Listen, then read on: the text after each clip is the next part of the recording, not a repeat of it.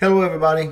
In the United States, our law states that an accused person is innocent until proven guilty. That sounds fair, right? It is fair until emotions get involved. The court of public opinion says something else. Former President Donald Trump was accused of being in bed, figuratively, with Russia. All the people who hate Trump believed it because their hatred blinded them.